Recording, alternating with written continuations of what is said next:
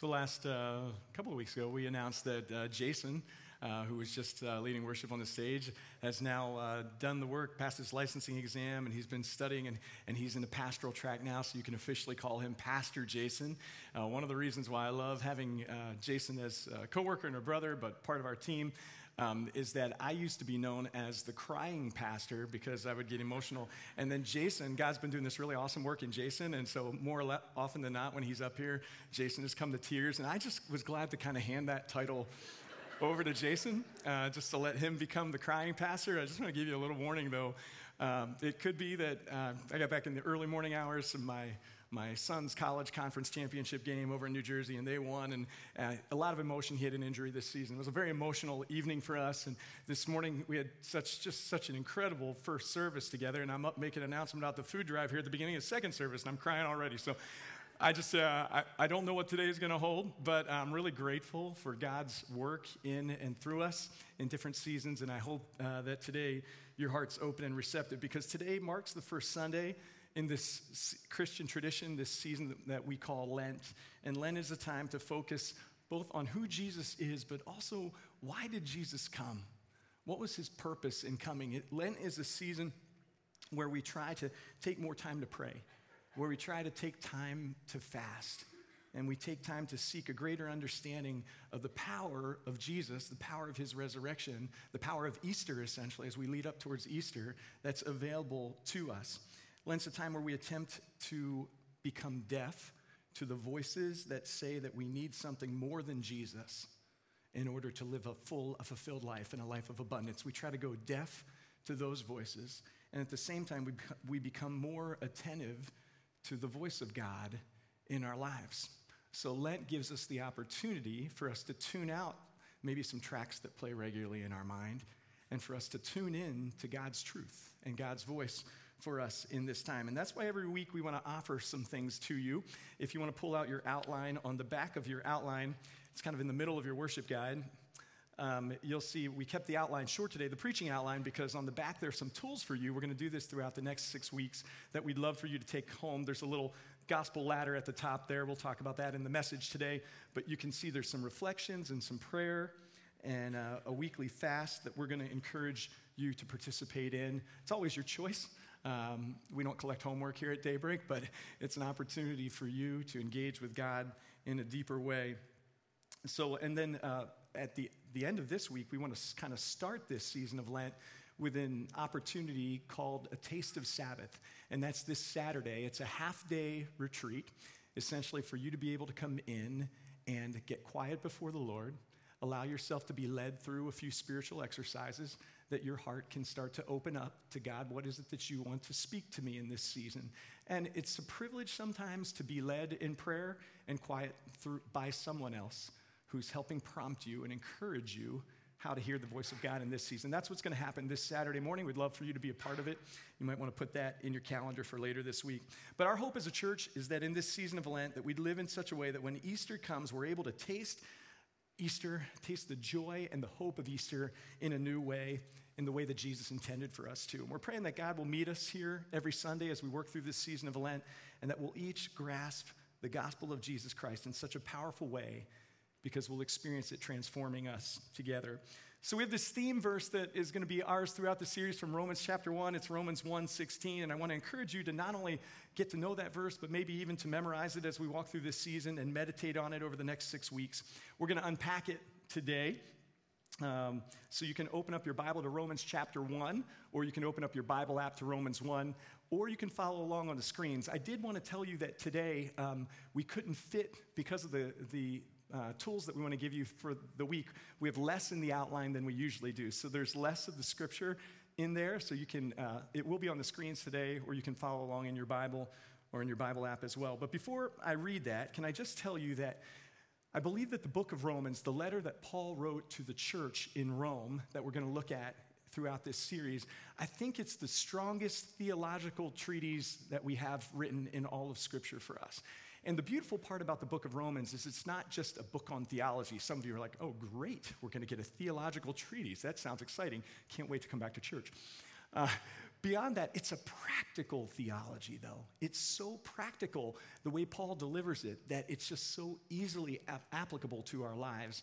And so I hope you benefit from that in the weeks that come. So let's dig in. In the beginning of his letter, in Romans chapter 1, Paul writes this. He says, "That is why I am so eager to preach the gospel also to you who are in Rome."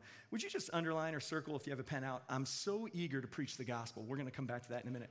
Why is Paul so eager to preach the gospel? And this is our theme verse, Romans chapter 1, verse 16. "For I am not ashamed of the gospel, because it is the power of God," you can underline, it is the power of God that brings salvation to everyone who believes, first to the Jew and then to the Gentile. Can we read that verse out loud together? Now, I did this in first service, and I think 3/4 of the way through, a couple of people joined me. So, let's outdo the first service this morning. Ready? Here we go. Romans chapter 1, verse 16. "For I am not ashamed of the gospel, because it is the power of God that brings salvation to everyone who believes, first to the Jew, then to the Gentile." What Paul is saying here is that the gospel, it changes everything. It's God's power in your life, and it changes everything. And many of you might agree with that, but I just wonder as I was getting the message ready this week, do you feel that the gospel is the power of God that changes everything when your alarm goes off tomorrow morning and you get up and you get ready for your first class or you get ready for work? Does the gospel have the power to impact your life in a practical way? Is the gospel really the power of God for your salvation and to empower you every day of your life? Is the gospel of Jesus Christ changing how you do your work, how you relate to others, how you parent, how you see yourself, how you operate in the world? I love what Paul writes here about the gospel, and he writes it to Jesus' followers in Rome. And I want you to hear this morning. Paul writes this letter to people who are following Jesus, and he says something really interesting. He says, "I am eager to preach the gospel to you. I'm eager to come and preach the gospel to you who already believe. To you who have already put your faith in Jesus, I'm eager to come and preach the gospel to you.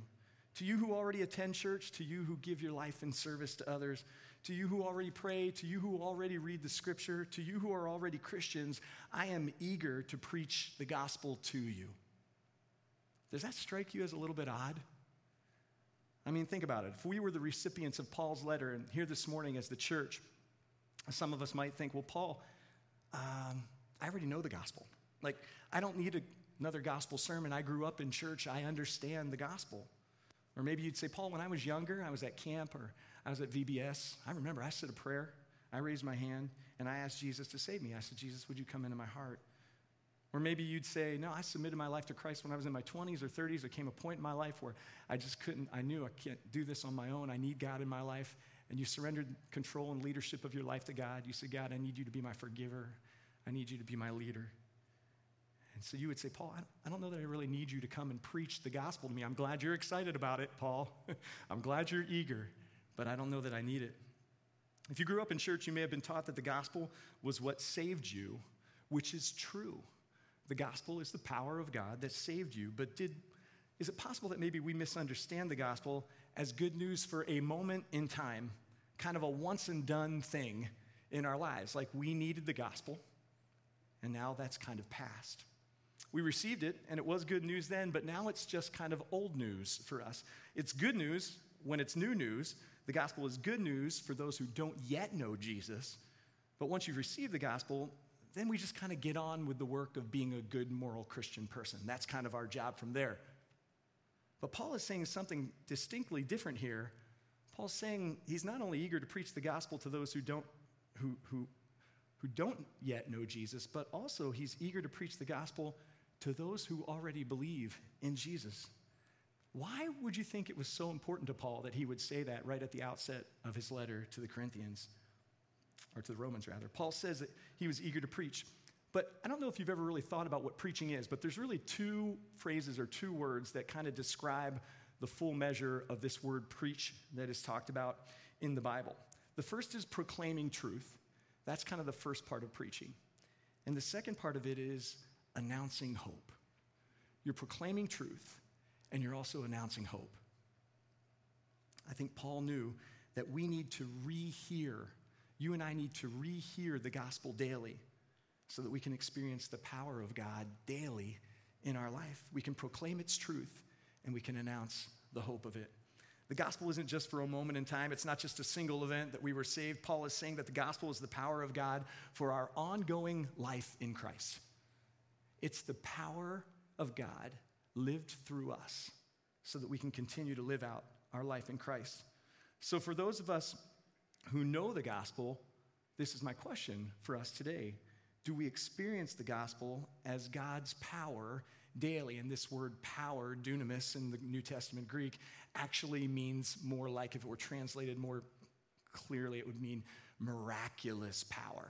So let me ask, if you're here and you're a Christ follower, you're a Christian, do you experience the miraculous power of God in your life? The miraculous power of the gospel to live this life that God has called you to live, that He's given you to live every day. You know, if I'm being honest, personally, I would tell you I've felt the frustration of seasons of my life that I would say I was not able to grasp onto the power of God daily in my life. I was not able to take hold of. I was not able to access the power of God daily in my life. And maybe you connect with this. Maybe you relate to this.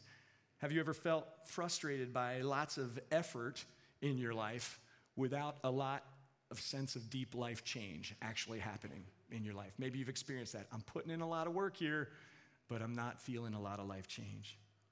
Or maybe you felt like your relationship with God has been strangled by your own propensity to chase after destructive behaviors, different sinful behaviors in your life. And those continue to strangle out any hope of a dynamic spiritual life for you.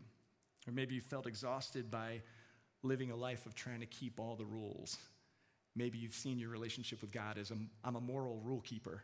You know, I do all the right things. I check all the good person boxes, but I wonder why I'm not feeling the power of God that gives me peace or gives me joy or sustains me or gives me that kind of strength that you're talking about.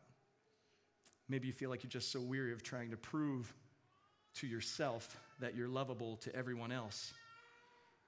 Maybe you are exhausted by hiding from your past. Maybe you're living in constant anxiety over what you could lose.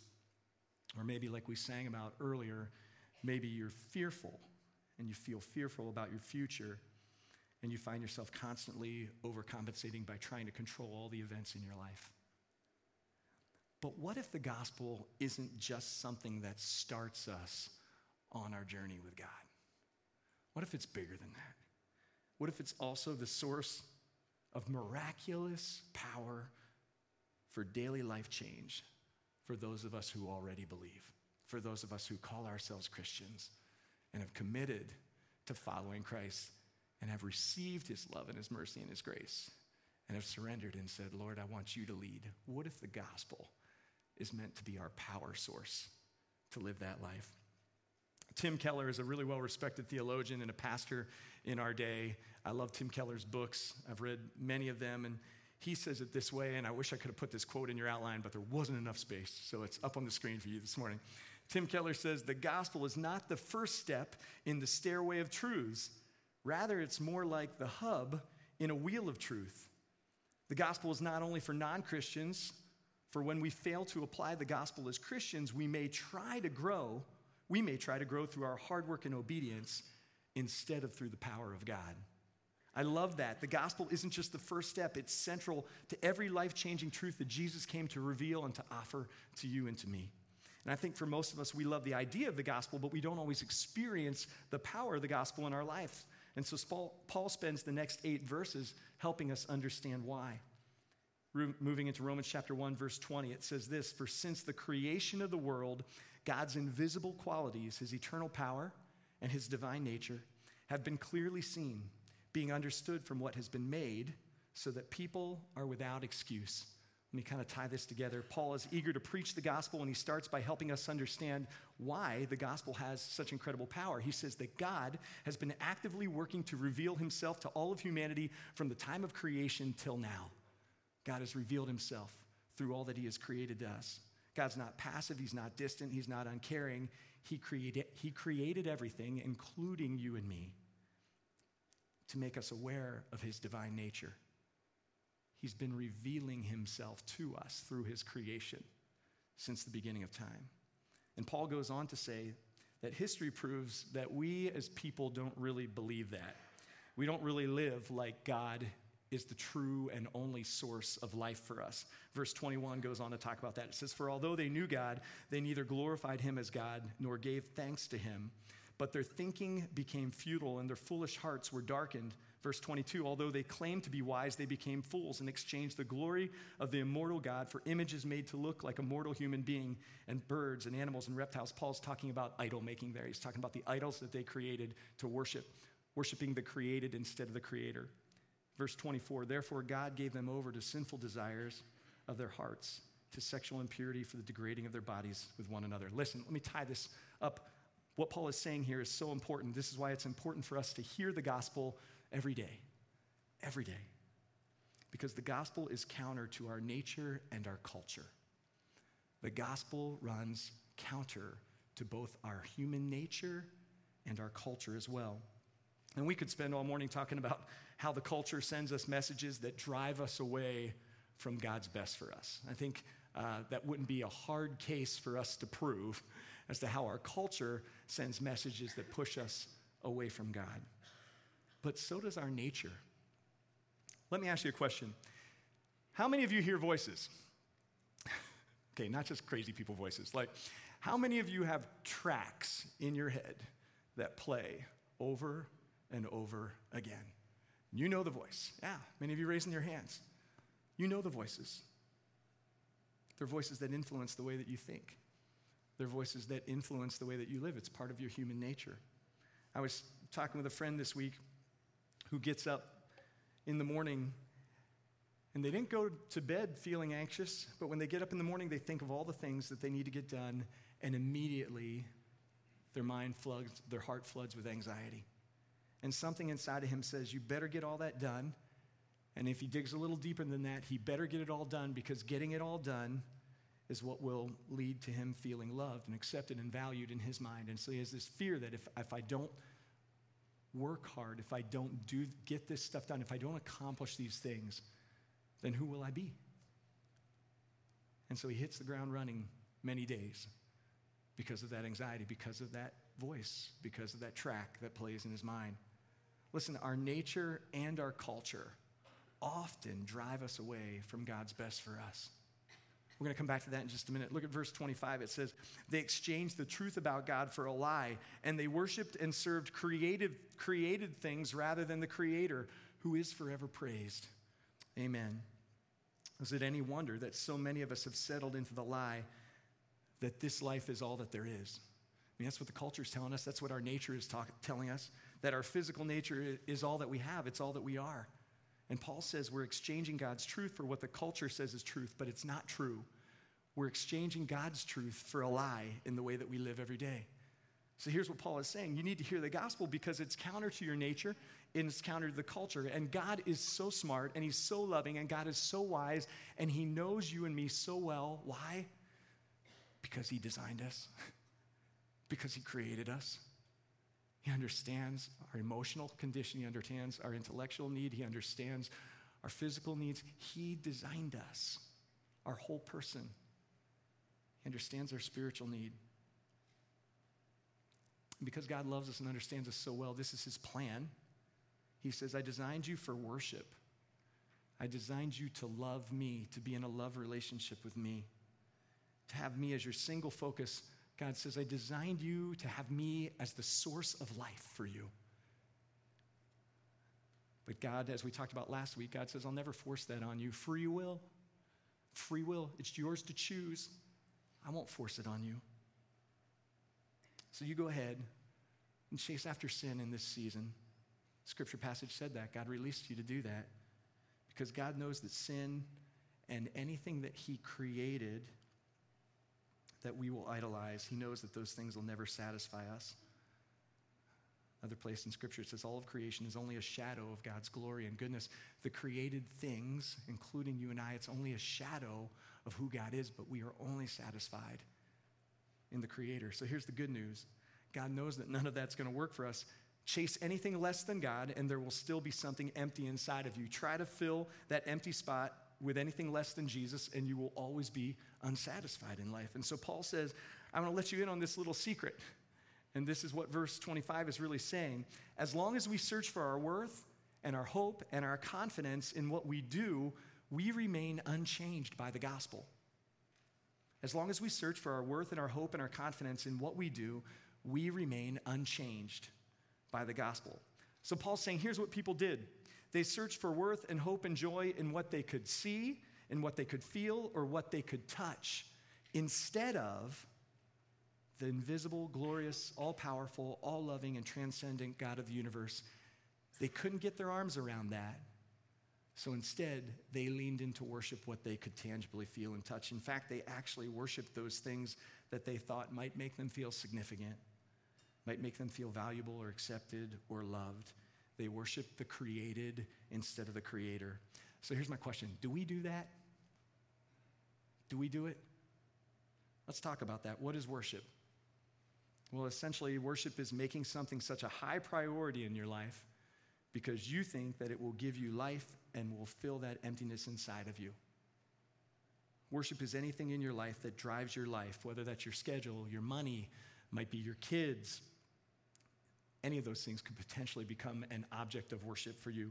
Worship is anything or anyone that we look to in order to establish our value or our acceptance or our significance or our worth. Any of those things can become the object of our worship. It can become a God to us, a small g God, but it becomes a God to us. Last week I was talking with someone who was telling me about their day at work, and they were so frustrated because of something that their boss had said to them at work. Have you ever had a boss ruin your day? You know, they just said or did something and it wrecked your entire day. Can you relate to that? I hope the Daybreak staff aren't here nodding their heads really big right now. Look, here's what I think. If your boss can completely ruin your day, I want you to think about this. If your boss has that power, why does your boss have the power to ruin your day? Because you decided that you needed your boss's approval in order to determine your value. Because you think what he thinks is so important because it determines whether or not you're going to get a raise, whether or not you're going to keep your job, or your title, or whatever it is that's important to you. And so accidentally, he becomes a small g God because whatever has the power to define you, whatever drives your behaviors is an object of worship for you. And that's a big statement. I want you to catch that. I want you to think about this. Anything in your life that you obey, anything that freaks you out enough on the inside or drives you to work harder or causes you to act out in ways that you later regret, that is what has control over you. And it has control over you because you are devoted to it and because you want to appease it. Here's a few examples. If your fear of failure drives you and causes you anxiety and makes you work like a dog, like you have something to prove, aren't you serving that fear or that drive like it's your master? If your devotion to financial success or security causes you to live in constant fear of the future, a future that you can't control, isn't that your master? If you put more energy into making sure that your kids are happy than you put into your own relationship with God, is their approval, if their approval of you is essential to your happiness, then maybe you're actually worshiping your kids or your family. And Paul goes on in verses 24 to 31 in chapter 1 of Romans, and he lists a whole lot of sins. I mean, Paul goes into everything. And I encourage you to read that list. I was going to read it this morning, and I was going to do this exercise and have you stand as I read the sin that any of the sins that you've experienced in your own life. I was just going to have you stand during that time. Don't you think that would be fun? Let me tell you, at the end of the list, we would all be standing. Do you understand? This isn't meant to point at you or point at me. Paul goes through this entire list of sins, and at the end of the day, if we did that, there wouldn't be a person left sitting in the room. It just wouldn't be.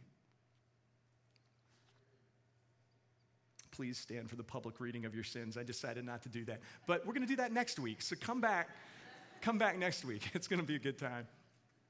But why does Paul list all these sins, and what does it have to do with the gospel? His point is this: all sinful behavior in our lives can be traced back to a wrong belief, to misplaced worship, to a wrong way to find our value, to a wrong way to find our acceptance based on something we do rather than something that God's already done or who God already is. And here's what Paul is saying: the only way to become deaf to these voices is to truly understand and experience the true gospel, which calls us into a new way of living. And what Paul is really saying to us is this: stop. Just stop trying to feel loved by pursuing the created. Stop trying to find your identity and your worth and value in trying to pursue the created. Pursue the Creator.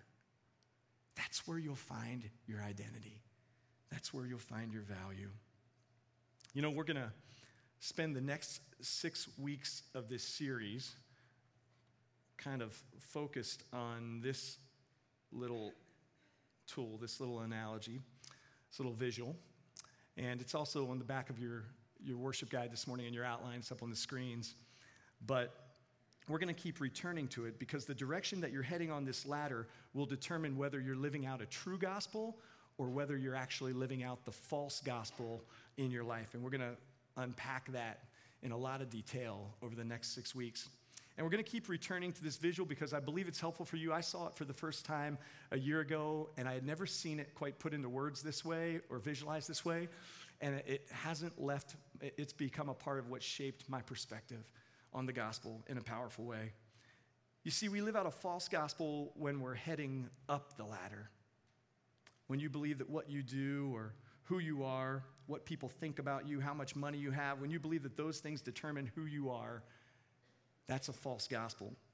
And let me tell you why this is so important. Let's pause here for just a minute. This is such a great conversation to have with friends or in the context of your marriage or your family, because we can talk about how damaging it is when we always feel like we're comparing ourselves to other people.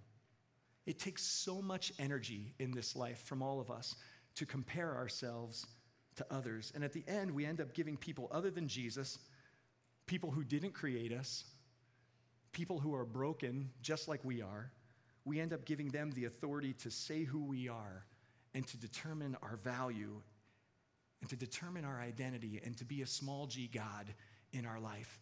And God never intended for our comparison of ourselves to others to be what determines our value. So that kind of life, that life of going up the ladder, it's going to be an exhausting life for you. And it's a false gospel. Because going up a ladder is hard, right? This is an easy way to remember it. Going up a ladder is hard. And in this case, it's based on all of the ifs.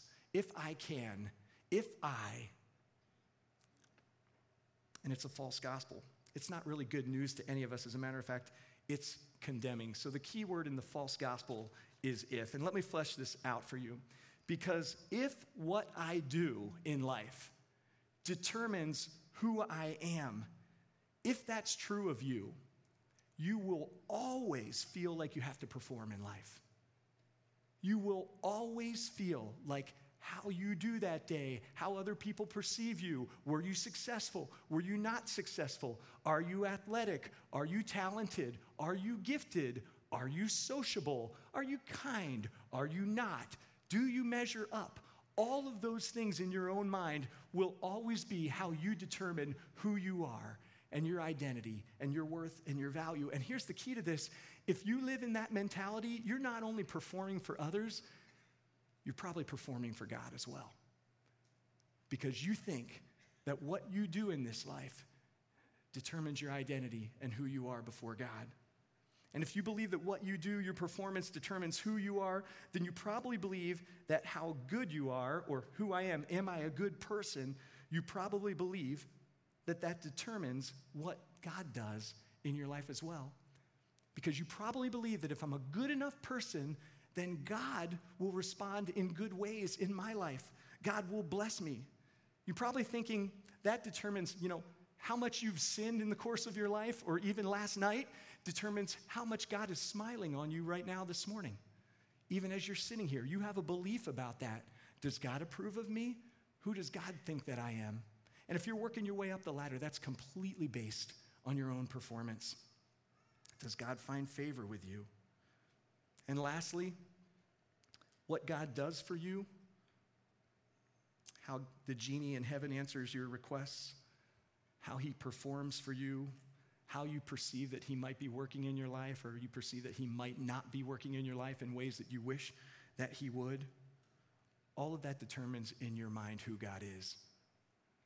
And you base all of, is God good? Is God kind? Is God loving? You base all of that.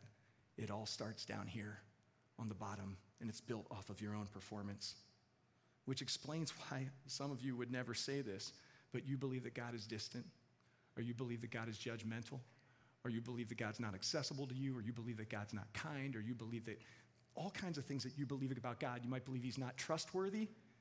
And the reason you believe all those things about God is because this whole way of thinking starts with you. And thus, if you believe that your value is based on your performance, or you believe that it's based on other people's opinions of you, you're in danger of living out a false gospel, and that false gospel is going to wear you out, and it will not transform your life. It will destroy you, and no one will be drawn to that way of life in you, because everybody will just see you on a performance treadmill, and they'll say, that looks like a terrible amount of work. Now, here's a really tough question. If that's the way that the gospel works, and if what I just described, if you were honest, is how you've been living your life, if that's the way it works, if I'm good enough, then God will be good to me, then why in the world did Jesus come at all? Why in the world did Jesus die on a cross? Why in the world would he give his life for that kind of thing to happen? Later in Romans chapter 5, Paul sums up the gospel this way. He says, very rarely will anyone die for a righteous person, though for a good person someone might possibly dare to die. Catch this, Romans 5:8, one of the most beautiful verses in all of Scripture. But God demonstrates his own love for us in this. While we were still sinners, Christ died for us. The gospel, the good news, is that while you and I were acting like we didn't need God, while you and I were acting like we weren't sure if God's really in control or he's sovereign, we weren't really confident of God's love for us. When we were in that place, God wasn't done. As a matter of fact, he was just beginning. I want to review the gospel for you briefly. God demonstrated his glory and his love in all of creation. But when we as humans still couldn't grasp it, when humanity still had doubts about God's goodness, when humanity tried to find our joy or our belonging or our meaning in things that God created instead of finding them in the Creator, in God himself, God chose to incarnate himself in the person of Jesus so that we could understand who he is, that we could understand what it means to be loved by him, and so that we could know that he is the one and only true source of life that satisfies. Why is this so powerful? Why is the message of the gospel, the good news, so powerful in our lives? Because it's contrary to the way that you and I are currently living. Because the way that we're currently living usually begins with us. It usually starts at the bottom.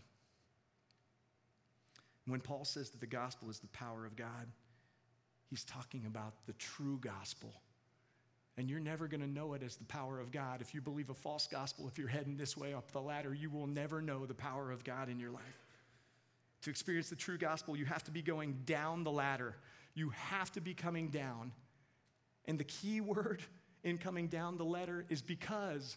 Because of who God is, it determines what God does. Because of who God is, it determines what God does. It determines who I am, and it determines what I do. Let me unpack that for you. Because of who God is, because God is loving, because God is good, because God is compassionate, because God is just, because God is all-powerful, because God is faithful, because God is in control, because God is not angry, the scripture tells us, because God is not distant, he came close to you. Because God is not uninvolved, because he is not weak and powerless, because he is not judgmental, he's full of grace, because of who God is. That determines what God does in my life. It starts with God. It doesn't start with us. It starts with him and who he is. determines what God does in our life. It flows out of who God is. Let me give you an example. God hears our prayers because he loves us. God moves in our lives because he is good and because he is compassionate. God puts down his anger towards us, our sin, because he is merciful and because he is full of grace. None of that starts with us. That's all because of him. It has nothing to do with us. It's true of him no matter what. It takes me back to that illustration we do with our kids. Does daddy love you when you're kind and to your brothers and sisters? Yes. Does daddy love you when you hit your brother and sister? They start to say, yes, he does. Doesn't want you to hit, but he loves you still. Don't you understand? This is who he is. It doesn't change. How do we know? We know because Jesus came. We know because Jesus loved. We know because Jesus died. We know because Jesus conquered sin and death and hell for us, and he rose from the grave so that we could experience forgiveness and grace and mercy that we desperately need. Who God is determines what God does, which determines who I am. Because of what God does, what God did made me have the ability to stand before a holy God and be right with God and be called righteous. That's what God has done for me. Who God is determines what God does, his goodness and grace and his love towards me, which determines who I am. Who I am is determined by who God says I am. Why? Because he's the creator. He's the designer. He knows exactly who I am. He created me. And God says that for those who believe, he gave the right to become children of God. You and I are sons and daughters of God. The gospel declares that through our faith, we're loved by our Father, and we're his sons and daughters, and we belong to his forever family, and other people's opinions or how we behave don't change how much we're loved. By faith, the gospel says that nothing you or I can do will change the status that we have with God the Father. We're loved by him. We belong to him. He is for us. He's our dad. Because of who God is, determines what God does, which determines who I am, which determines what I do. What I do flows out of that loving relationship that I have with God. And let me give you an example. It's one example. We're going to spend this whole series unpacking this thing. Let me give you just one example. I don't serve others so that I can be a good person. I don't volunteer and do things. I don't bring in food for a food drive so that I feel better about myself, so that I can be a good person, or so that God will be pleased with me. I bring in my cans of food and set them on the tables and hope, man, I hope God's pleased with me this week. I hope this meets the need. I serve others because of who God is, because Jesus was a servant. And I serve others because Jesus served me. And I have the privilege of having this tremendous thing where the love of God can flow through me to serve others. My performance before God doesn't change anything about who God is, or it doesn't earn any more, any less love from him. It's just an outflow when it all starts with him. Do you understand? It's just an outflow of my life. I'm a servant. Let me give you another example. We love our families not in order to please God. I don't try to love my wife and kids so that I earn some kind of merit badge with God. I'm not doing it for his approval. I love them because he loved me and demonstrated his love towards me. And that's impacted who I am. So I'm loved by a Heavenly Father, so what we do begins to flow out from who we are. And the false gospel always leaves us asking if, but the true gospel always has us proclaiming because of God. Not if I, but because of God. And if you're living out the false gospel, you'll know it because you're always evaluating yourself at the end of the day by who said what about you or by how you measured your own performance. And if that's you and that's true in your life, you're trying to do that to gain some kind of status or sense of security or sense of value and worth. And God does not want you to live out that gospel. That's not what he had planned for you.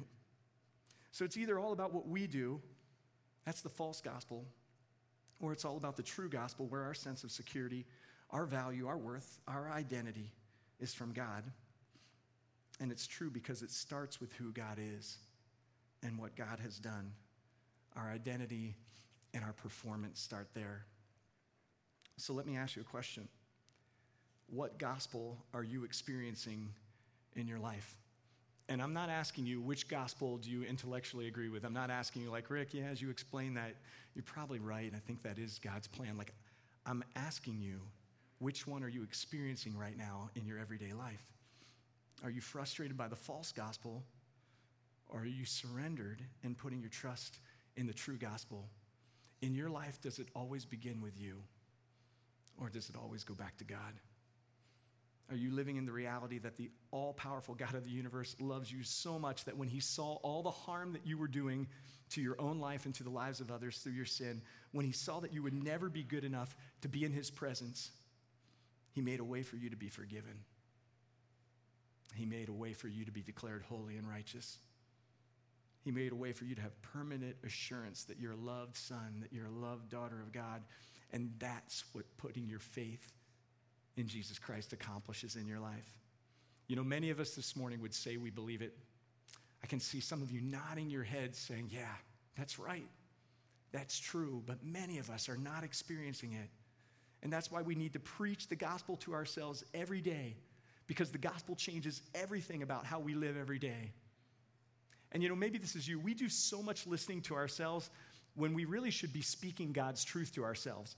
We listen to our doubts.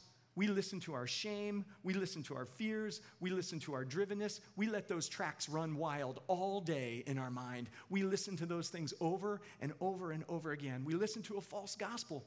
They're voices from our nature, they're voices from our culture, and it's all bad news for us.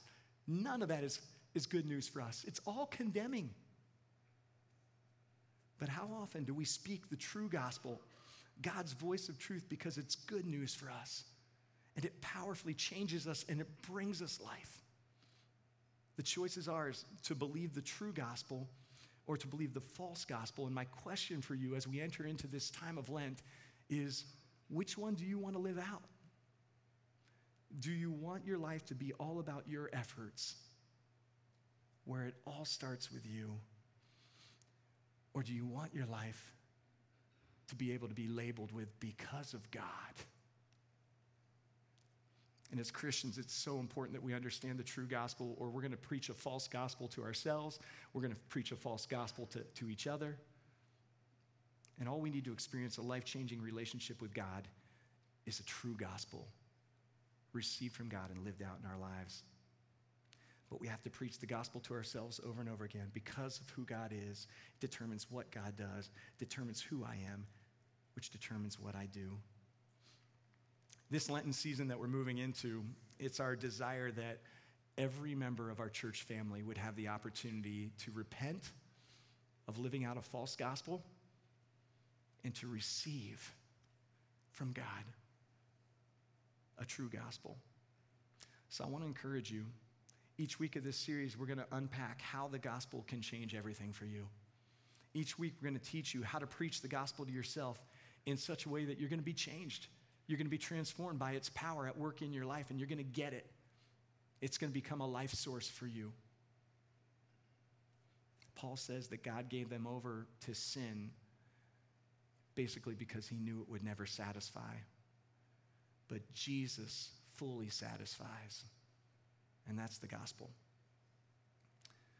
On the back of your outline this week, there are those tools that I mentioned to you at the beginning, and I just want to take a minute to explain them to you, so hopefully you're able to dig in this week. First of all, there's some weekly reflections there. Not hard, just takes a few moments of you getting silent with God and being willing to open your Bible or pull up your Bible on your app and just follow along. But also, there's a fast that's encouraged for each week. And this week's fast that's encouraged is about noticing. Maybe you're noticing how appealing the false gospel has become to you in your life. Maybe it wasn't intentional, but as you sat here and you heard the message this morning, you realized, I'm not experiencing the power of God because I'm starting at the bottom of the ladder and I'm working my way up. And over this week, maybe you just want to ask the Holy Spirit to help you notice the places in your life where you're living out a false gospel, where it starts with you and it doesn't start with God. And you just say, God, if I'm going to go on this journey with you this Lenten season, I want you to help me see where I'm living this out in a way you didn't intend. And then I mentioned the Taste of Sabbath half-day retreat that's coming up this Saturday. That might be a great way for some of you who struggle with some disciplines and getting alone with God. Maybe that's tough for you. Maybe you want to come out this Saturday and let somebody lead you through that time together on Saturday morning. And then there's also going to be a prayer for you there each week. And I want to pray that prayer with you right now. And I also want to be able to pray for you. So would you just bow your heads in this moment? Father, so often I get myself turned around in this life, trying to fix the wrong and striving to prove my worth. And it's so pointless, Lord. It's so futile. Would you remind me once again of your perfect grace, that salvation can't be earned, that it's a free gift, it's a complete covering, it transforms me in every way. And would you point me in the right direction, looking only to you, the source of it all. Lord Jesus, I want to walk with you this Lenten season. I want to hear your voice of truth. I want you to help me live out the true gospel, the one that you gave your life for me to experience. And I want to be able to be thankful. So thank you, Jesus. It's in your name I pray. Amen. We're going to close with a song in just a minute. But every week there's a response card in your program guide, and I just want to encourage you, if you have a prayer that you need to write out, maybe that's your response. Just, God, I've been living a false gospel. If you need to write that out, someone's going to pray for you this week. If you need someone to pray with you this morning, anytime between now and the end of the service, you can go back to the back. Prayer room's back there. Someone will just listen. They'll pray for you this morning. But let's allow these last couple moments before we leave this place today to be sacred, because we respond to how God spoke to us. When we started the morning this morning, I asked that you would all have open hearts before God. And if God spoke to you uniquely this morning, would you take a moment and let that sink in and just say, God, this is my response to you. Maybe your response is, I'm going to come to Taste of Sabbath this Saturday. I want to commit to have some time with you. Maybe you're going to say, I'm going to work through those things that are in my worship guide this week. I'm going to spend time following up with those things. Whatever your response is, let's take this and make it a sacred moment, because we seal it with God. We say, God, I heard from you, and I'm going to take a step towards you in this time. Let's take a few moments in worship together as we respond to God.